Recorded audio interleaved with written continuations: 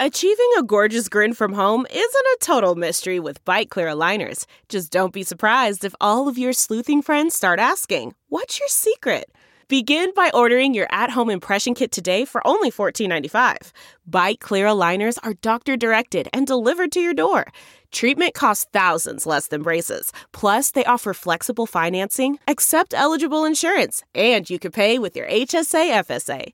Get 80% off your impression kit when you use code WONDERY at Byte.com. That's BYTE.com. Start your confidence journey today with Byte.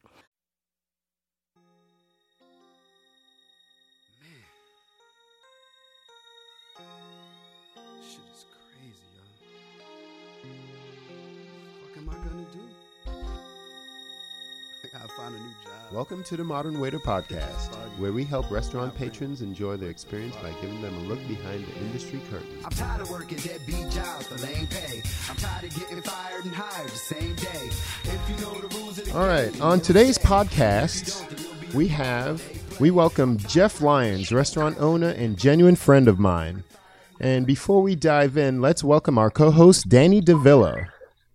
Hey, everybody. How you doing, Danny? I'm great.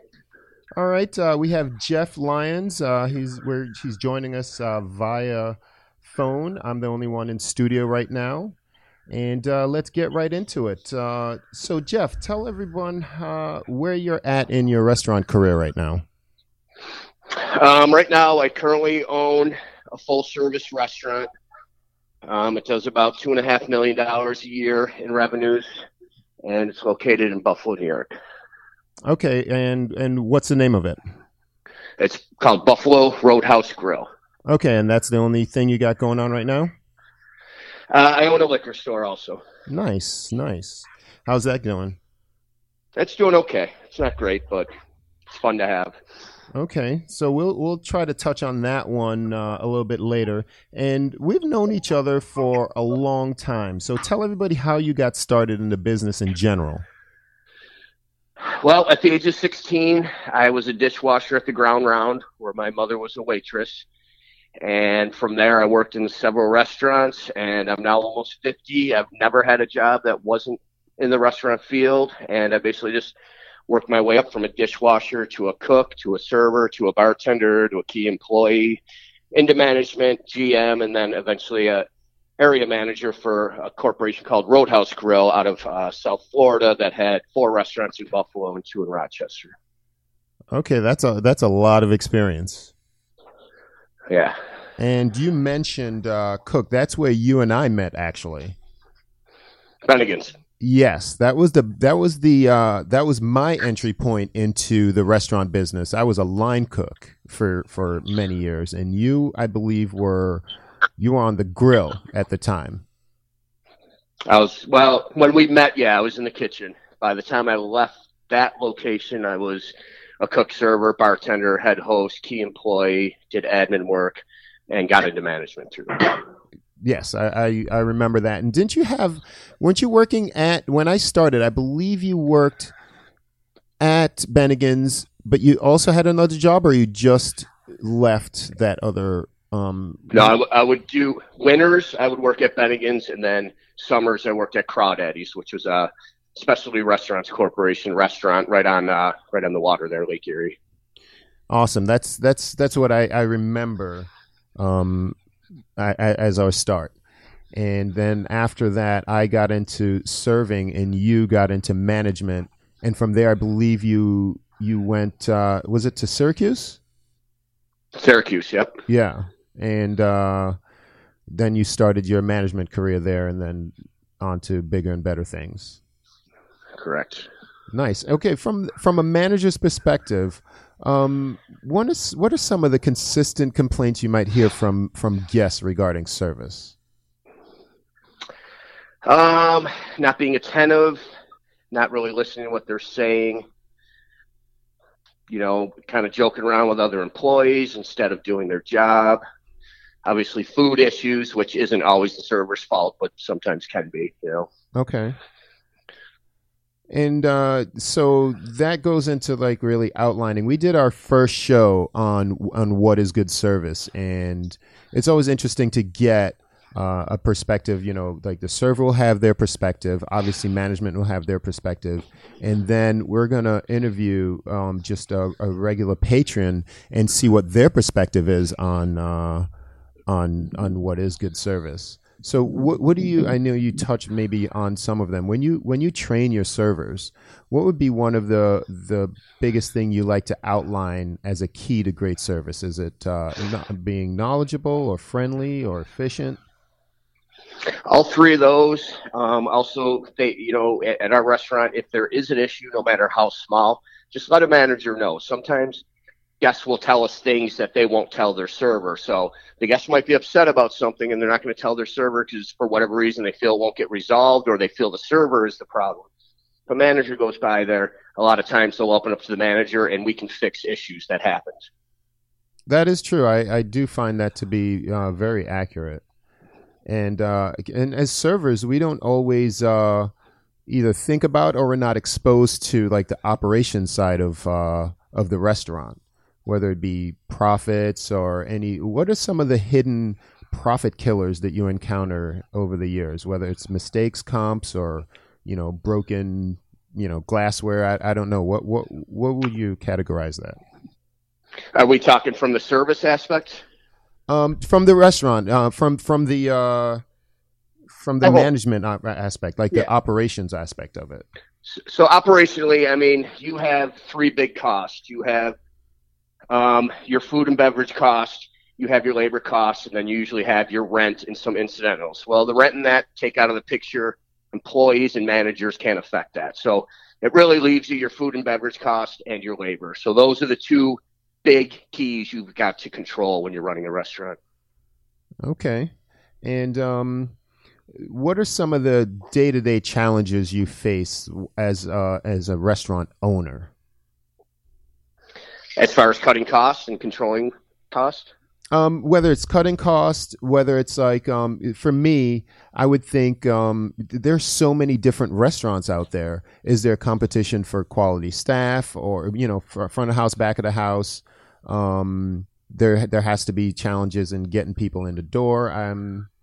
In general, I guess, what are some of the biggest challenges? I mean, the biggest challenge is always getting the guests through the door. If you don't have sales, doesn't matter what you're doing. You can't make money without people coming through the door. So that's number one. So you got to be smart about marketing, and you've got to be, you've got to have a great staff, and you've got to have really good food. Bottom line is you can have all the gimmicks in the world. If the food isn't good, people aren't coming back. They can go anywhere and get, food that you can open out of a can. True. And what are some of your most effective methods of marketing? I know there are so many perceived ways. I know people, they do like Facebook or social media. I'm not sure if that plays into your scope at all. Yeah, I mean it has to now. You look at other businesses and Sears closing and people that aren't staying with the times. You look at Walmart, they're smart. They're basically Amazon now. You've got to stay ahead of the game and stay with what's popular right now, and social media is the biggest thing going on right now. So we still do radio, we'll still do postcards, but yeah, we're always doing Facebook contests and anything we can do on social media to keep people interested and want to bring them into the building. Gotcha. I have a question. Sure. How long have you owned your restaurant? It'll be 10 years St. Patrick's Day. Okay, excellent. See, now, what are some of the issues that you would say that you faced, like in the beginning? I know I always hear that the hardest part is lasting that first year or two as a restaurant owner. How would you explain that now that you're 10 years in? In my situation, it's a little more unique than other restaurants. Most restaurants, that first 2 years is getting yourself established, getting a clientele, and getting people to come in through the doors. That's the hardest part. You've got to get them through the doors. Well, I was in a situation where a chain restaurant from South Florida, as I said, was in this market. They closed. There were 4 in Buffalo. So I kind of reopened my restaurant in that image, but with a Buffalo flair. So I didn't have that initial issue of getting people in the door. People were coming in the door right away. So that's unique in that situation. But I mean, there were plenty of other hurdles to deal with. Understood. And I can imagine like yours, like any others, you have to get them to return as well. Yeah, and the other thing you got to remember about restaurants is it's a very low margin profit. So if you hit 10% profits, you're doing really well. A lot of times it's 5 or 6%, which means little mistakes can add up fast. And as you said, all it takes is people not coming back all of a sudden because you didn't do something operationally sound, and you can lose control of your business quickly. You know, I'm sorry, Danny, go ahead. No, go ahead. Listen. So I was talking to a friend of mine. He's out of Atlanta, and he's opened a few concepts out there, and we'll have him on the podcast later on. He does Stem Wine Bar and Seed. It's a farm to table restaurant, and he talked about the Atlanta market being very saturated, and there's always a new restaurant or whatever numbers he gave opening.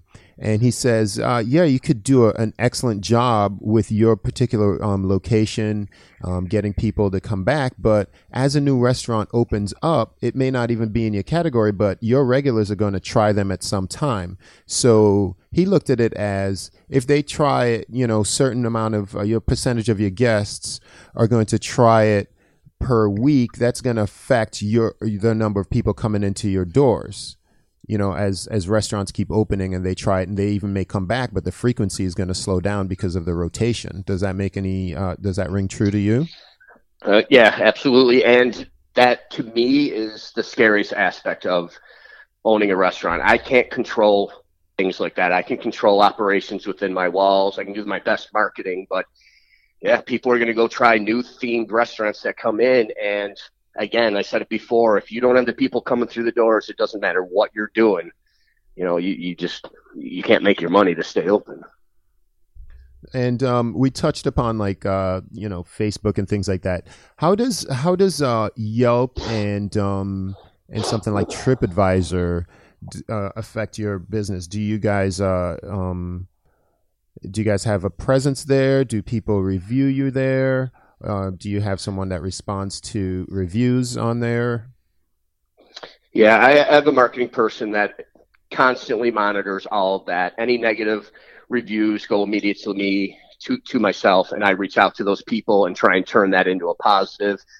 You know, sometimes you can't. There's been times where I've read a Yelp review and I was the manager, dealt with that table, and it's just complete lies across the board, and there's nothing I can do at that point. They just want to make up stories, and they're upset that they didn't get their way, which is usually, you know, not good for us. Mm-hmm. But, you know, you're kind of powerless in that aspect. But you just got to stay on top of it, be honest, and do your best. And the main thing for me is we've got to read these, you know, and look in the mirror and say, what did we do wrong? How do we make it better? How do we make sure these reviews stay high, you know? Speaking of the review aspect, like we were talking about earlier with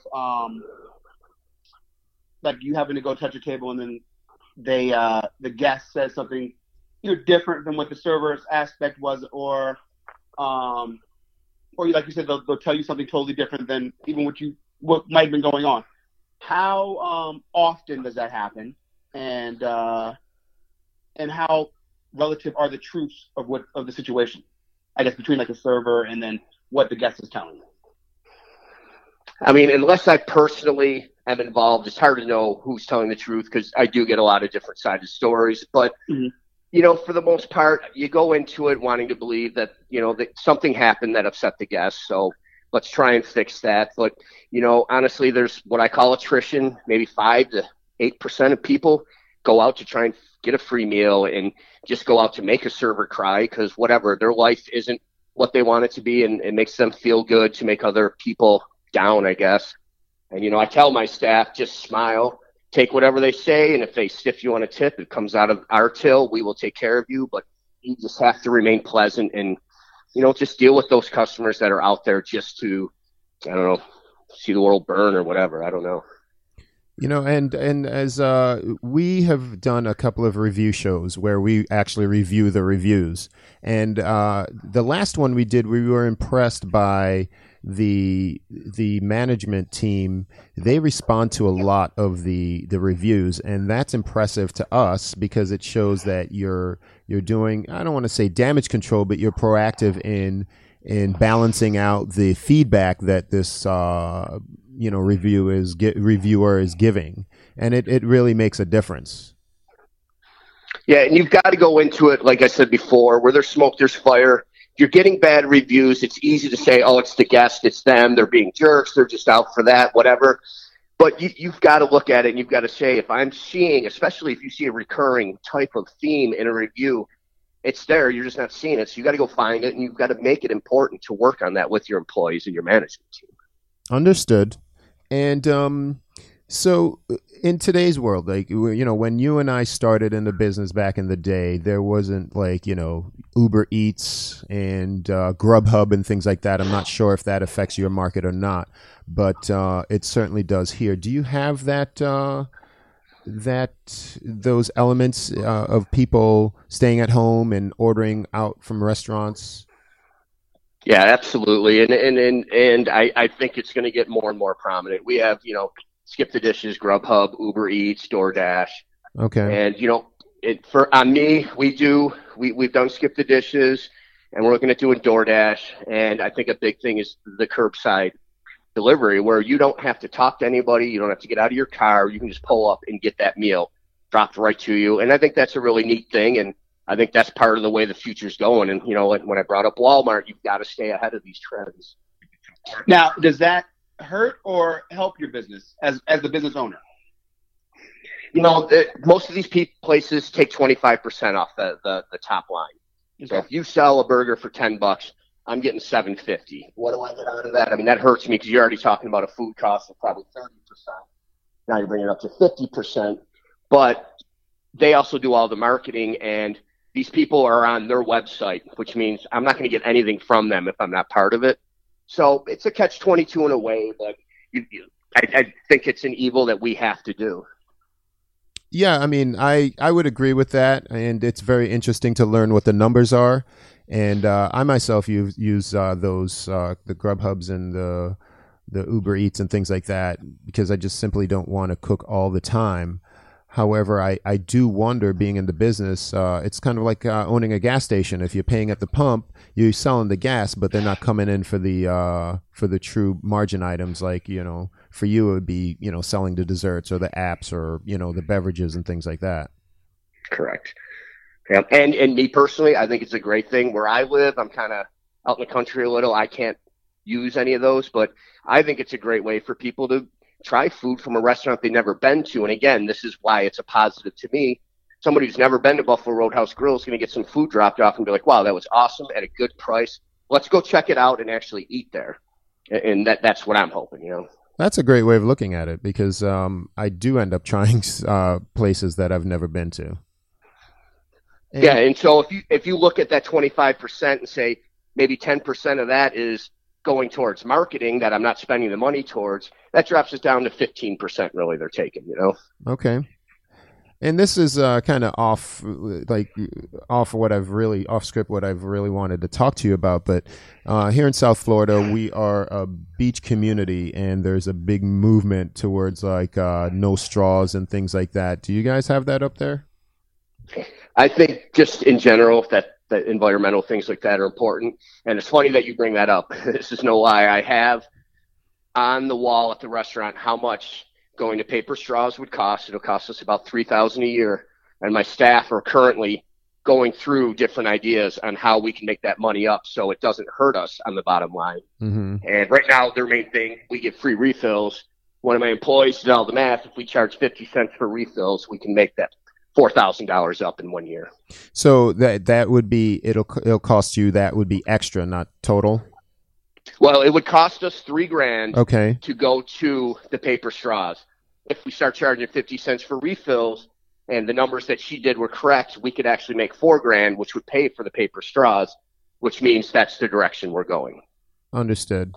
And do you find like, do you have a contingency for no straws? Like, is that something that people really push back on that you think that really won't work? I don't think we could ever go to no straws, but I do think we could go to the paper straws. And again, I don't know that there's a big contingency here in Buffalo that are really pushing for that, but it's important to me. I watch those shows, and it's horrible. And if I can give back something like that, I'll do it in a heartbeat. You know, we recycle at the restaurant when it's not required in New York at all. Mm-hmm. Interesting. And I don't know if I'm being an old curmudgeon, get off my lawn guy, but do you see that there's a change in work ethic from years ago as far as like staff members showing up on time or working diligently, things like that? Yeah, I think people our age, or, you're younger than I am, but I think we're horrible parents and we've raised some pretty crappy people. Maybe the worst ever. I'm not sure. And when they get so mad at a phone that does the amazing things it does, it's like, dude, it's sending a signal into outer space. Give it a second to come back to you. We're living in a great time, and we got the worst people enjoying it. It's hilarious. Now, is that? Well, that's just a whole nother conversation, actually. So we won't even get into that. Absolutely, yeah. But the work ethic is different. But and you know this, Marlon, I've always surrounded myself with really good employees and really good people. And once you get that core in there, they hold your staff accountable. And if there's somebody lazy who doesn't want to be there and doesn't want to work, my employees weed them out. I don't have to do a lot, Oh, you're lucky. That's pretty good. But you got to take care of your people, and this is a people business, so it all starts with your employees. I can't be there every day, 24 hours a day. So if you don't surround yourself with a good staff and a good core of managers and key employees, you're lost before you start. And so you can't be there every day. Like you have the liquor store and you have the restaurant, and I know that the restaurant takes a lot of time. Do you, with everything going on professionally, do you even have a life, or how do you balance that? No, I do. And again, I look at it just what I said. I surround myself with good people, and I trust my people. And you've got to have faith that when you're not there, the restaurant's going to run the same way because you've surrounded yourself with those people. You're only as strong as your team. Absolutely. And what's next for you professionally, if anything? I would personally like to get into, and I have friends that do different things with restaurants and businesses. I would like to go into some kind of consulting. Oh, wow. Okay. And yeah, I don't want to open another restaurant per se. I'd rather get on the other side of it and help people. Nice. And before I let you go, what advice would you give for someone who may be thinking about opening a restaurant? If you don't have a restaurant background and you don't know every aspect of it, either learn it or make sure whoever you hire to run your restaurant is honest and knows what they're doing, because it's not easy. Yeah, it certainly isn't. And so thank you so much for joining us. There's so much I want to go into with you. Maybe we'll schedule another one on a different topic. And yeah, that's what I was going to say. We could always look at just certain lines on the P&L and say, let's break down food costs, let's break down something else, and you can do that anytime you want. Without a doubt, because that's unknown to me for the most part, and I find that to be an interesting process, because that will drive a lot of decisions in the restaurant that servers or the workers or even guests may not even understand. They may come in and see it for what it is, but don't really even understand the underlying things that go into making decisions for running a successful restaurant. Yeah, and it's neat because usually everything has a mathematical formula behind it. Well, cool. I'm looking forward to it. Thank you for joining us. Like, subscribe, and share our podcast. And I want to thank you again, Jeff Lyons of Buffalo Roadhouse Grill. And thank you, Danny. Thank you, Jeff. Thank you, Dan. Thanks, Marlon. It's great talking to you guys. All right. See you next time on the Modern Waiter Podcast. All right. See you guys. Thanks, Jeff. See you later, buddy. I rhyme steadily, Neo point thousand and fetish be. Hoes readily rock a Donna dose and Mecatees. Niggas betting me on my time port. It's channel 3. If you step to me, see a bezel on heavily. Thoughts infinity like the internet's technology. I be IND like the feds and criminology. I'm respiring G trying to plan all my demise you see, but all I'm giving is hot slugs from nickel, not leave me. Feds blowing me, lock me up like I was ODB. Hoes knowing me from the shows I did in ODC. Flows blowing me from the shit I wrote in 93. Niggas know it's me when I spit like it's democracy. I'm not knocking me, but we live in a hypocrisy. Where the stock and cheese roll around in this technology. My abilities in this game, they get the currency. I know it's blurring me just the same. It's drunken slumbers me. People are the same in the game. It's just the currency. People can't stay clear to the fame. It's just the currency. All that shit to spoil your day. It's just the currency, the currency, the currency. Yeah, it's just the currency. People are the same in the game. It's just the currency. People can't stay clear to the fame. It's just the currency. All that shit to spoil your day. It's just the currency, the currency, the currency. Yeah. Bitches on the dick now, kid. I see him eyeing me, blowing up just like showbiz. Hoes be conniving, be freaks just wanna have your kid. They get some equity, so dick them hoes and dip like it. Put your attention, G. I know some freaks can get your wig, but keep respective. Look around. You can find cars like these on AutoTrader. New cars, used cars, electric cars, maybe even flying cars. Okay, no flying cars, but as soon as they get invented, they'll be on AutoTrader. Just you wait. AutoTrader.